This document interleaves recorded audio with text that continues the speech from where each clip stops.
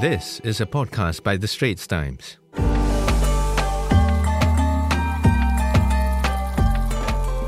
Hello, everyone. You're listening to Speaking of Asia. I'm Ravi Veloor. In this episode, I discuss the recent Bangladesh national election with the eminent geopolitics expert, Dr. Sanjay Baru. Dr. Baru has been an economics professor, editor of leading Indian financial dailies, and a speechwriter and media advisor to Dr. Manmohan Singh when he was Prime Minister of India. And as you'll hear in the background, it's another busy day in India. Welcome to Speaking of Asia, Dr. Baru. Good morning, Ravi. Dr. Baru, Bangladesh recently conducted its national election, and the polls saw the incumbent Awami League headed by Prime Minister Sheikh Hasina win by quite a big margin, about 222 seats in the 300-member legislature. Now, this gives her a fourth consecutive term in that position. What did you make of the elections? Well, elections in many of our countries in this region, South Asia, are elections in a manner of speaking. They are conducted, people contest, and there are winners, and governments are formed. But, I think elections in many other democracies are much more structured, if I may say so. The fact that significant opposition political parties did not contest this election, raises questions. This is no different from what we are seeing, for example, in Pakistan.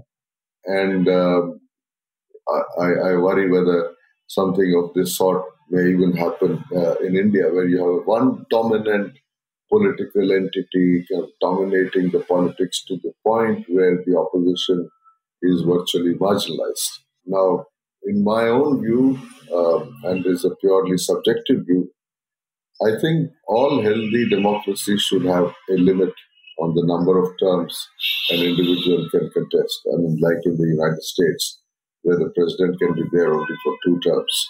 There has to be some kind of an exit clause. And when you don't have an exit clause in the kind of democracy that we have here in Asia, individual personalities tend to dominate. And then there are, of course, behind those personalities, various factions and groups and vested interests, etc.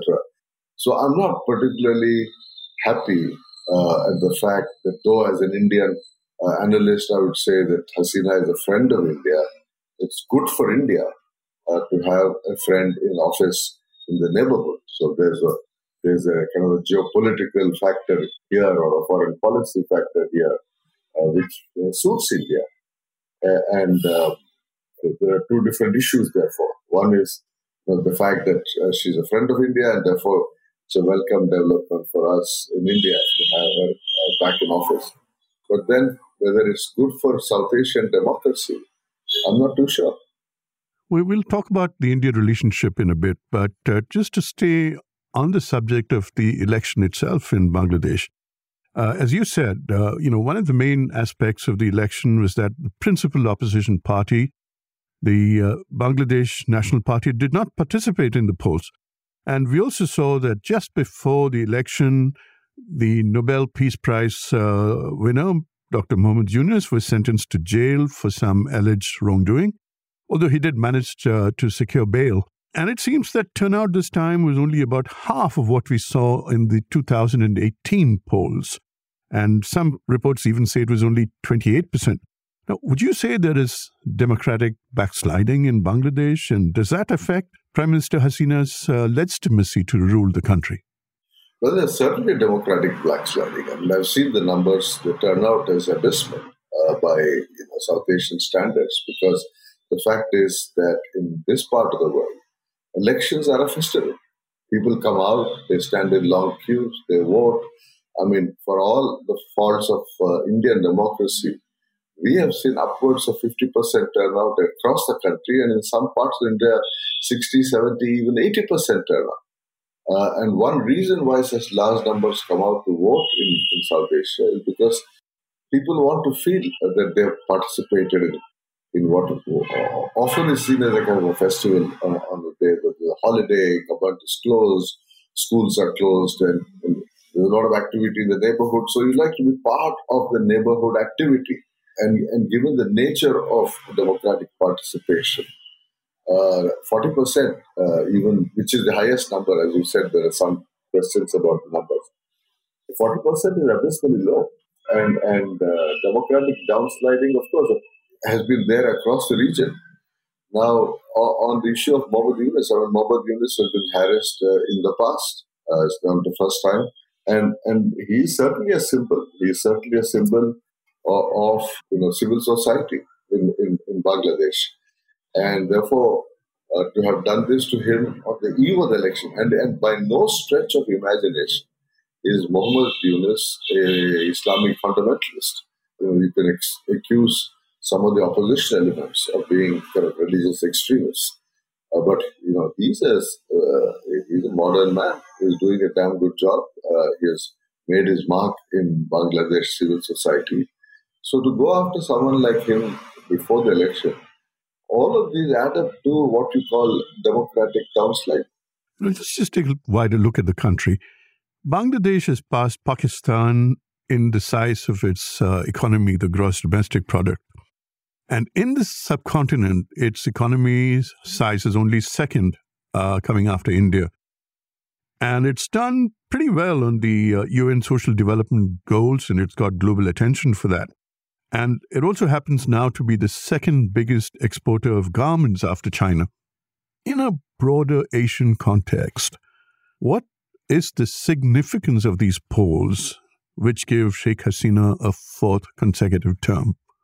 Yes, I think that's the real, what should I say, the paradox of Bangladesh, which is that on the one hand, you have what we refer to as a democratic downsliding. On the other hand, you have a highly performing economy. Again, I tend to look at all these countries within the South Asian framework because, in a sense, we all come from the same kind of background. And look at Bangladesh, how well they have done as an industrial economy, as a manufacturing economy. In fact, a lot of the Indian textile industry has shifted base to Bangladesh to be able to get to the markets that Bangladesh has accessed. And Bangladesh, if I'm not mistaken, I'm saying this from memory, I think in terms of purchasing power parity per capita income is now actually higher than India's. And therefore, here you have a country that on Human Development Index, as you just mentioned, is actually doing better than India. So Bangladesh is an economic success story. So you have an economic success story which is not doing particularly well on the democratic kind of indices. And that's a bit worrying because, again, as an Indian, when I see it, I'm asking myself, whether this is the way in which we are going, that our economy is doing reasonably well, but we are not doing particularly well in terms of our own democracy. So this is a paradox of Bangladesh, which incidentally this is not true of Pakistan, where the economy is not doing badly. The economy is doing very badly, and so is its polity. There is another aspect to Bangladesh, and because it neighbors Myanmar, it is also a link between the Indian subcontinent and Southeast Asia. Now, I noticed that the Chinese and Russian officials have been quick to congratulate Sheikh Hasina. How has Bangladesh under Sheikh Hasina conducted its external relations? Is it a geopolitical player? Yeah, Bangladesh is located in a very interesting space. It has China on the one side and India on the other, and ASEAN on the third. So you have three very distinct kind of entities, geopolitical entities, on the three sides of Bangladesh. And then, of course, it has the Bay of Bengal. So Bangladeshi elite have made good use of this location. They maintain a balanced relationship with India at the moment, but they maintain a equally balanced relationship with China. And they have not shied away from saying that they value both relationships with China and India equally, which in some ways echoes the ASEAN view that they would like to maintain good relations with both countries. And I think Bangladesh has certainly benefited from its relations with India, but it has benefited equally with its relations with China. And I think that gives Bangladesh a certain heft in the region. which one must recognize. And I think Sheikh Hasina is taking full advantage of this heft. Dr. Baru, it's quite interesting that you mentioned the way Sheikh Hasina has played both China and India. But as I know it, India tends to get very nervous when any neighbor gets remotely close to China, regardless of the fact that China's size and economic heft makes it inevitable that it shows up in India's neighborhood. How has Sheikh Hasina managed to keep India on side so successfully? Well, first of all, I think India, at least the Indian political leadership, is increasingly coming to terms with the reality of China's influence. It has taken us some time, but we are coming to terms with it. And it's not just in Bangladesh. I mean, look at Bhutan. Bhutan, which had a very special relationship with India, unlike the other South Asian countries, is reaching out to China. And I think recent issues in Maldives suggest that some of the smaller countries go too far. India still has the influence to react. But Bangladesh is too big. I don't think we have the kind of influence to be able to shape Bangladesh foreign policy in a way that Bangladesh would not be happy with.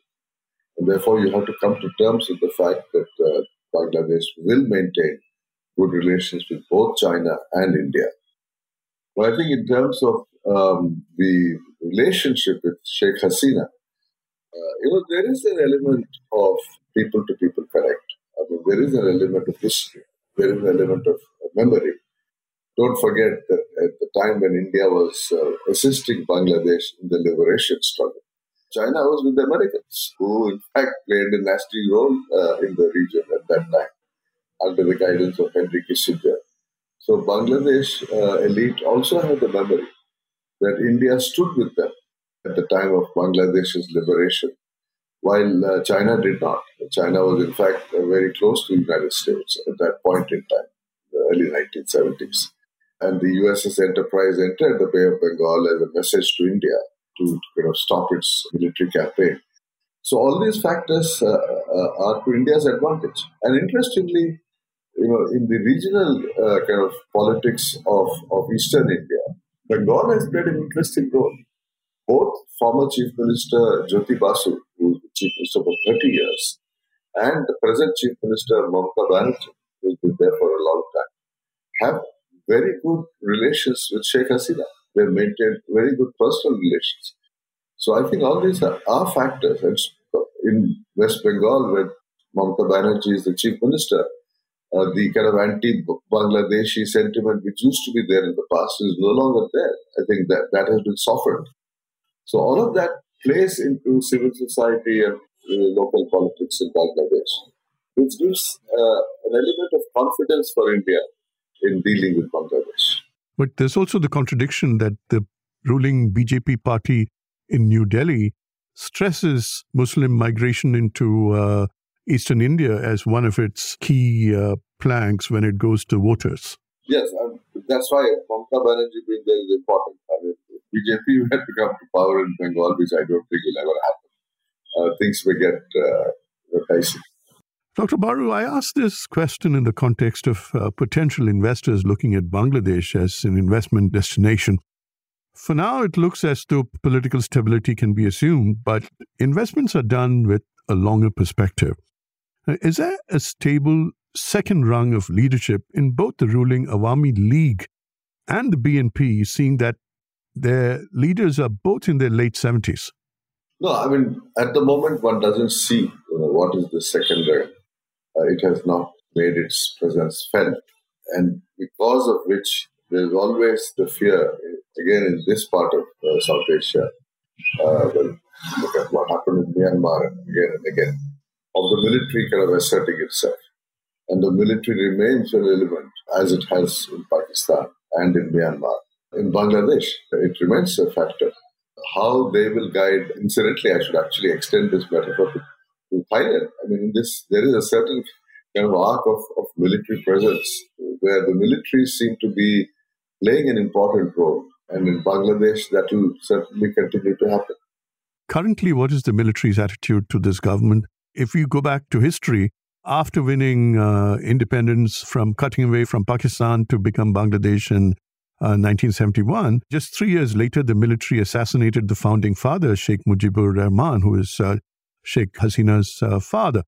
And there has been a time when the military played a very key role between the BNP's last stint in power and the Awami League coming to power, that Sheikh Hasina coming to power. Is there a possibility that it could happen again? I don't think at the moment, because I think Sheikh Hasina has ensured that she has the acceptance of the important players in the region. I mean, as you said earlier, China and India are both, I think, supportive of Sheikh Hasina. And the fact that China and India welcomed her return to power, I think is a message to everybody in Bangladesh. That the United States has been a bit wary about Bangladeshi democracy may also go down well with the region, because it's not as if people are waiting for certificates from the United States. Dr. Baru, thank you so much for coming and Speaking of Asia. Thank you. And that's a wrap for Speaking of Asia. I'm Ravi Veloor. Don't forget to share this podcast with your friends and family. If you'd like to read my articles, we have links in our podcast show notes below.